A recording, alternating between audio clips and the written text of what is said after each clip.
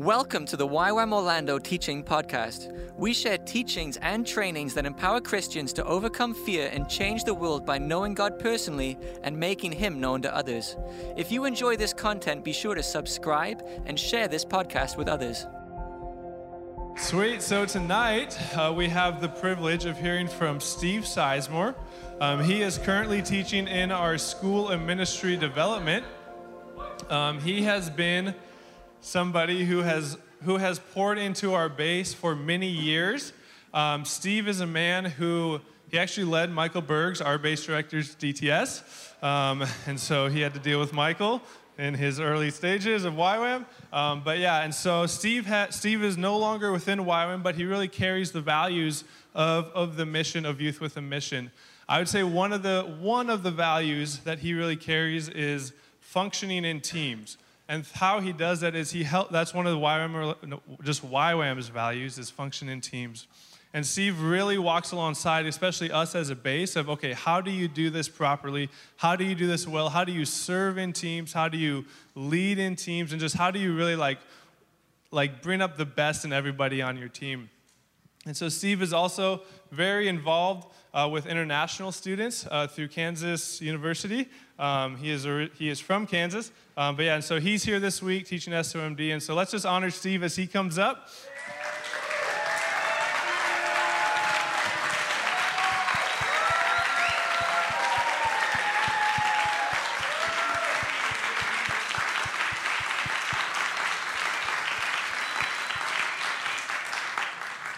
Yes, Jesus, we thank you for this amazing man who just says yes and obeys you, whatever the call is.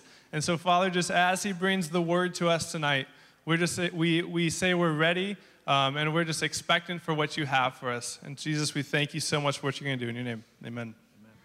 Thank you, Corey. And thank you, everyone, for that welcome. If you only really knew me, you wouldn't be standing up and applauding. This is the kindness of God, the grace of God that rests upon us all. May Jesus be truly satisfied tonight with our words and our thoughts, the intentions of our hearts. We just pause for the next 20 minutes or so, whatever it is, and what we've been doing the last little while, singing to the Lord. May He just savor it like a wonderful, fresh offering. We're not in the sacrificial system anymore, but just that sweet savor of worship, like incense, heart incense that comes from our hearts. May it rise up to the nostrils of the Lord, in a sense. They just savor it and go, oh, I'm getting some sweet stuff from down there in Orlando. It's nice. It's nice. May that be true as we continue to think about His Word and His ways. May God's grace rest upon us today. 39 years ago today, I got down on one knee and asked Janice to marry me.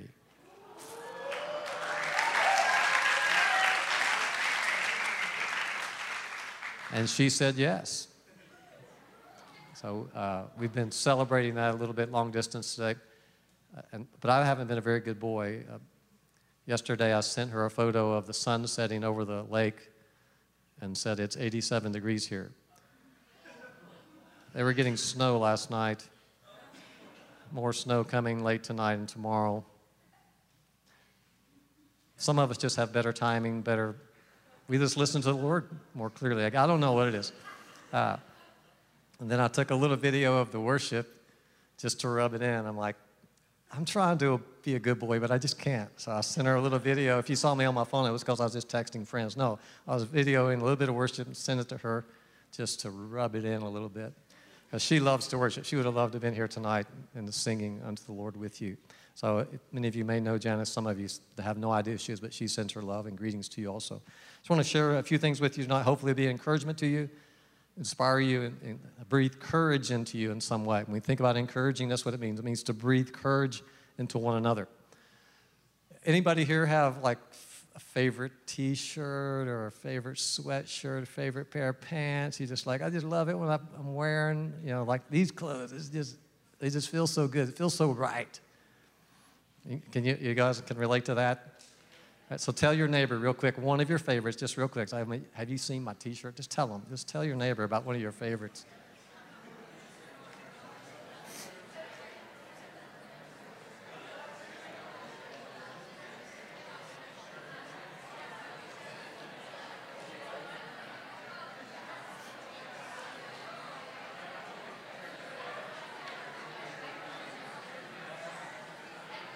All right, all right. That's enough. That's enough. You guys are all going to run home and change clothes right now. Like, I got to go home and get that T-shirt out and put it on. Isn't that an amazing? Isn't that a sort of an interesting phenomenon? It's like it's an experience we all share. And many of you are praying. Well, I know at least some people here are praying for a spouse. Maybe maybe not. I know some of you who are single. One of your future conflicts with your future spouse will be about, and why are we keeping that? Is that right? Any married folks say amen, amen. Like you come home and like, where did it go? It just disappeared. All right, so anyway, just something to look forward to. But this sensation, this feeling even with clothing sometimes, like this feels right. I feel comfortable. This belongs. Yes, this feels rich. And all of us like richness. Don't we like richness? Just richness of life. Like, oh, that was such a wonderful experience. That just feels so right. And I believe God's designed us for that, to have pleasure and fulfillment. And a place like, man, this is just rich. Thank you, God, for the richness of this. So I want to talk a little bit about that tonight, and specifically in the context of relationships. Relationships. We take that metaphor, not romantic relationships. I know some of you are getting excited, so just sorry about that. But you take that metaphor, think of like your favorite shirt or your favorite whatever, just that feeling like this feels so right. I just love it. Are you experiencing that in relationships, in community? Are you experiencing it in a team? Are you experiencing it in a corporate setting? I believe God has that for us. It's part of what he wants us to experience. And what does that look like? When you think about that, what does that look like? What does that feel like, that richness, that quality of relationship, that quality of community, that quality of team? What does that look like or feel like to you? You say, well, Steve, I can't really describe it, but I can feel it. I know it when it's there, and I know it when it's not there. Some of you say, hey, I've never experienced it possibly, but you will someday. You will.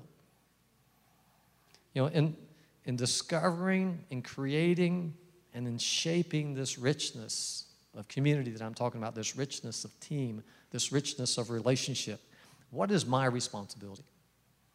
What is your responsibility? What is our responsibility? What is our opportunity in regard to that richness? You know, I can't control, we all wish we could sometimes, right? But I cannot control or determine what others do. That's hard to swallow, isn't it? It's like, anybody still trying? Yeah, just give up. Yeah, it's like, might as well just give up. Because it's never going to happen. None of us can control or determine what others are going to do. It's just not our place, and we can't do it. But when it comes to this whole thing of creating, of cultivating, of discovering, of multiplying, this richness we're trying to get our minds around tonight, I am responsible for the way I show up, for what I do to make that happen, to shape it, to bring it about. There's an interesting part of the story in Acts chapter 8. It's just after Stephen has been stoned. You read read the whole book of Acts, read the first 7 chapters of Acts. There's so much that happens so quickly. But just previous to chapter 8, Stephen has been stoned. It's a powerful, powerful story. It's a gripping story. And even in the midst of his passing, as he's moving from this earth into the heavenlies, as he's passing from life, physical life, to death, physical death, and then into eternal life, he has a vision of Jesus. You remember that? I mean, it's powerful. Amazing. So this has just happened. And in chapter 8, in verse 1, it starts this way. I'm just going to read the first 3 verses of chapter 8. It says, Saul was in hearty agreement with putting him to death. So Saul, who became the Apostle Paul, was there, and he was in hearty agreement with what took place. And on that day, a great persecution began against the church in Jerusalem, and they were all scattered throughout the regions of Judea and Samaria, except the apostles. They remained. Some devout men, and this is something that grabbed me one day when I was reading this. sometime in the past. Don't remember how long it's been. But this verse just grabbed me. It says, some devout men buried Stephen and made loud lamentation over him. But some devout men buried Stephen and made loud lamentation over him. Then it goes on to say, but Saul began ravaging the church, entering house after house and dragging off men and women. He put them in prison. But some devout men buried Stephen with loud lamentation. And it just grabbed me one day when I was reading this. I'm like, oh, what kind of relationship did they have with Stephen? Who were these guys? I mean, things just amped up big time. It's like it's on to the death. And Stephen's the first one, and there's more to come. It just like, whew, it's been cranked up big time. But these devout guys went and got the body of Stephen, and they buried him with loud lamentation. You say, Steve, that sounds sort of weird, but there's something there that's extremely attractive to me. I'm like, wow, I want to be a part of a fellowship like that. I want to be a part of a team like that. It says, man, we are together. We are one. We have shared values, same commitment. This is our brother. Let's bury him with loud lamentation. So anyway, to me, it's just grabbed my heart one day. The stoning of Stephen galvanized the core values of the early church. The fire of persecution refined and strengthened those values and their commitment to those values. Do you have a passion for this richness that I'm talking about? Do you have a passion for passion for this richness of community, of team, of like, yeah, I want to have relationships like that. I have a passion for that. A good friend of mine, Jared Scholes, was preaching recently, and he's talking about passion. He said, passion really is this. It's the amount of suffering I am willing to endure to fulfill the dream. It's not excitement. It can be, oh man, I got some passion. It can be exciting, but it's much more than excitement. It's the amount of suffering that I'm willing to endure to fulfill the dream. That's passion. And passion doesn't always feel good. Passion doesn't always feel good. So do you have a passion? So I'd like to take back my vote. I voted for passion for this richness you're talking about. I think I'd like to rescind my vote. I don't know how much I'm willing to suffer for that. But do you have a passion for what I'm describing? Here in the Western world, in the United States, right, there's a lot going on in our country. And there are philosophies, theories, ideas, doctrines, etc., that are permeating our society right now, every level of society, permeating education, culture, politics, and even the church. And these philosophies, these theories, these doctrines ultimately lead to separation and division. But they're being swallowed, as we say down south, whole hog. I grew up in the South. They're being swallowed whole hog. But they ultimately are going to lead to separation and division. The United States, in some respects, potentially is losing its, in a sense, its super identity. And that, yeah, we're a very diverse nation, but we are still Americans.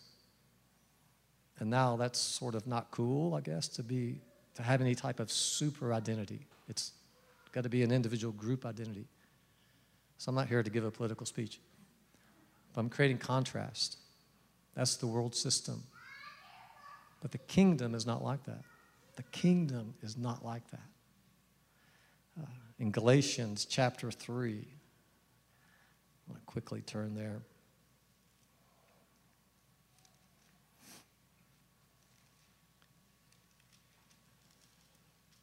Galatians chapter 3, a very familiar verse for you. In verse 28, Paul's writing. He says, there is neither Jew nor Greek.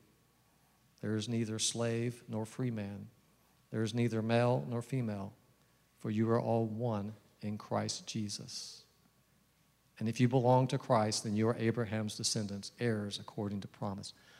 And the idea here is not that, hey, you no longer have individual identity, but there's a super identity, or there's an identity that supersedes that. There's an identity that connects us. That's a greater, it's a stronger, it's a more powerful identity, more powerful than your individual identity. There still are men, there still are women, there still are nations. But when we become followers of Christ, when we become in Christ, then that identity supersedes all other identities. And that's actually contrary to the world's philosophy right now, especially in the Western world. But it's the way of the kingdom. I love the kingdom of God. I love the kingdom of God. So God is calling us, this thing of being together, of following Jesus together, is something he's designed us for. The metaphor, the body of Christ, obvious. Bodies do not function well as individual parts. But the individual parts really function well when they're connected to the whole, obviously. So the way that God's designed us, this thing that he wants for us, is to be a part of this body. I want to make this practical for us. I'm going to try to land this plane here in just a second. A few days ago, I don't know, I'm just old school, I guess. I don't know what it is. I'm definitely old school, yeah. I was entering into a convenience store, and I saw this person coming across the parking lot. I'm like, I'm gonna get there just in time to open the door for them. But as I was speeding up, it seemed like they were speeding up. It's like they're anticipating what I was getting ready to try to do. I'm like, okay, well, the race is on. And as we were getting right to the door, this person was actually beating me. I had on flip-flops, because I just threw on some flip-flops and ran to get some gas in my car. And I didn't want to kill myself trying to run in flip-flops, you know. I'm getting old. So they beat me to the door. So I thought, hey, as they were about to reach for the door, so I was trying to beat you there because I wanted to open the door for you. And their response was, well, I'm an independent kind of person. So I didn't get mad or anything like that. I just went, oh. So I'm not making light of that person. I'm not criticizing them. I'm thinking that's not the way we're designed. God's designed us to be interdependent. He's designed us to be together. He's designed us to honor one another, to care about one another, and not be free of one another, and not somehow arrive at a place where I don't need you as some sort of protection. You will never hurt me. You will never disappoint me because I've developed a capacity to not need you. That's not the kingdom. I'm not saying that person was saying all of that, but this idea of independence that just stood out to me so much. Here's what I like about the kingdom. Many things I like about the kingdom. I love the justice of the kingdom. That the kingdom is the most just kingdom ever. Right? You say yes because it's true. It is. It is the ultimate expression of justice. When Jesus was describing his kingdom, he gave certain clear instructions as to what's most important in his kingdom. And it's not complicated. He said the greatest commandment is to love one another. He says the greatest in my kingdom will be the servant of all. It's not complicated. He says your destiny, the Father, the Holy Spirit, the Trinity's working. The destiny for us is to become like, we're in trouble now. Like Jesus, yeah. Is that we become like him. I mean, that's the kingdom. That's the kingdom. You talk about justice. And what I mean by that is this. I mean, that right there, just to become like Christ. I used to be alienated from God. I rejected God. I was a rebel against God. I was a sinner. I was a lawbreaker. I was a transgressor. And God says, I'm going to do at my own expense. I'm going to reconcile you to myself, and then I'm going to make you like my dear son. I'm going to transform you from glory to glory. You talk about justice, that's justice. With a whole lot of mercy added in. All right? I love that about the kingdom. And in this kingdom of God, he gives equal opportunity, in a sense, for all of us to excel in his kingdom. All of us have the opportunity to excel in love. Is that right? You say, well, that's not my gift. Well, it's not a gift. It's an opportunity to become like him.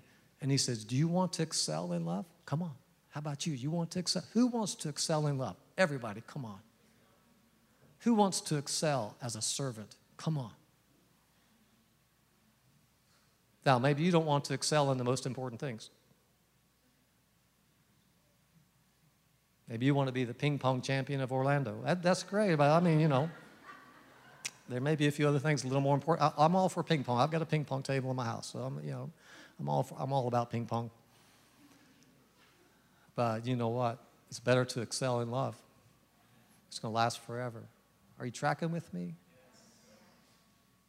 So wrapping this up and putting this back into the context of what we're talking about, thinking about being this richness of a team, of a community, of a fellowship, as you, as we mature and we grow in the most important things in the kingdom of loving, of serving, and becoming Christ-like, then we bring richness to that family, to that community, to that team.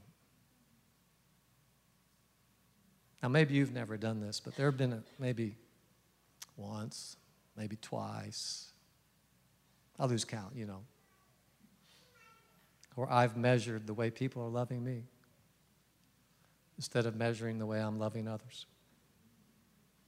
I've measured the way people are serving me instead of measuring the way I'm serving others. That never works out too well. So do you have a passion for richness in community, in team, in relationships? And push aside excuses and say the door is wide open for me to excel in the things that are most important in the kingdom. And I have a great opportunity to bring richness. Remember that favorite t-shirt, that favorite sweatshirt? It's like I have the opportunity to bring richness of life, kingdom life, into this relationship, into this community, into this team. We have promises from the Word of God. Psalm 133 says, how good it is when brothers dwell together in unity. It gives a description of the oil of anointing coming upon Aaron and dripping off of him. It's so heavy, it's just dripping off of him. But there's an interesting phrase. It says, and there the Lord commands a blessing. You talking about richness. Woo. You want to be in the location where the Lord's commanding a blessing? So what are you doing about it? Are you bringing the richness? Are you bringing the love? Are you bringing the service to one another? It's not a rebuke. It's an invitation. Sorry, that sounded a little harsh. I'm not trying to come across that way. So I want you to have richness. I do. I want you to go, wow, this is great. I love being a part of the richness of community, of team, shared values, shared commitment to those values. I want you to experience that. But you know what? It's bigger than you, and it's bigger than me. Jesus said something very powerful, a short phrase, and I'm assuming that most of you have it memorized. He said, by this shall all men know that you are my disciples, if you have love one for another. He underlines it as a key point of identification, the love that we have for one another. So when I read that story in Acts 8, the love I saw that those devout brothers had for Stephen made me want to be a part of that team. I'm like, where do I sign up for that team? I want to be on a team like that. That's love. And so it is. The world is waiting to see a demonstration of love. It's waiting to see it from us. In John 17, Jesus talks about in his prayer, he says, Father, make them one, that the world may know that you have sent me. So yeah, I want you to have richness. I want you to go, wow, this is so good. This is what I've been dreaming of. And I am passionate. I'm willing to suffer or endure until I experience this richness of team and community. But it's not just for me. It's so that Jesus will be satisfied and receive the reward of his sufferings. Amen? And the world will shake. And they'll say, where do I sign up for that? Amen? Lord, thank you for your great love. Thank you for these precious, precious people. Oh, Lord, how precious they are. Underline their value tonight. A sense of your nearness. May everything that obscures your motivation toward us tonight be washed away. Show us your heart, Lord, continually. And I pray tonight for just a rising up within us that we'll say, yes, I'm going to build, I'm going to bring whatever I can bring to cultivate that richness, that unity, that love. Glorify your great name in our midst, I pray, oh God. Through Jesus we pray. Amen. Thanks for listening to the YWAM Orlando Teaching Podcast. Would you like to be in the room during a training like this? If you're ready to devote this season of your life to learning to live fearlessly and change the world by knowing God and making Him known, then go to ywamorlando.com and apply for free to our discipleship training school.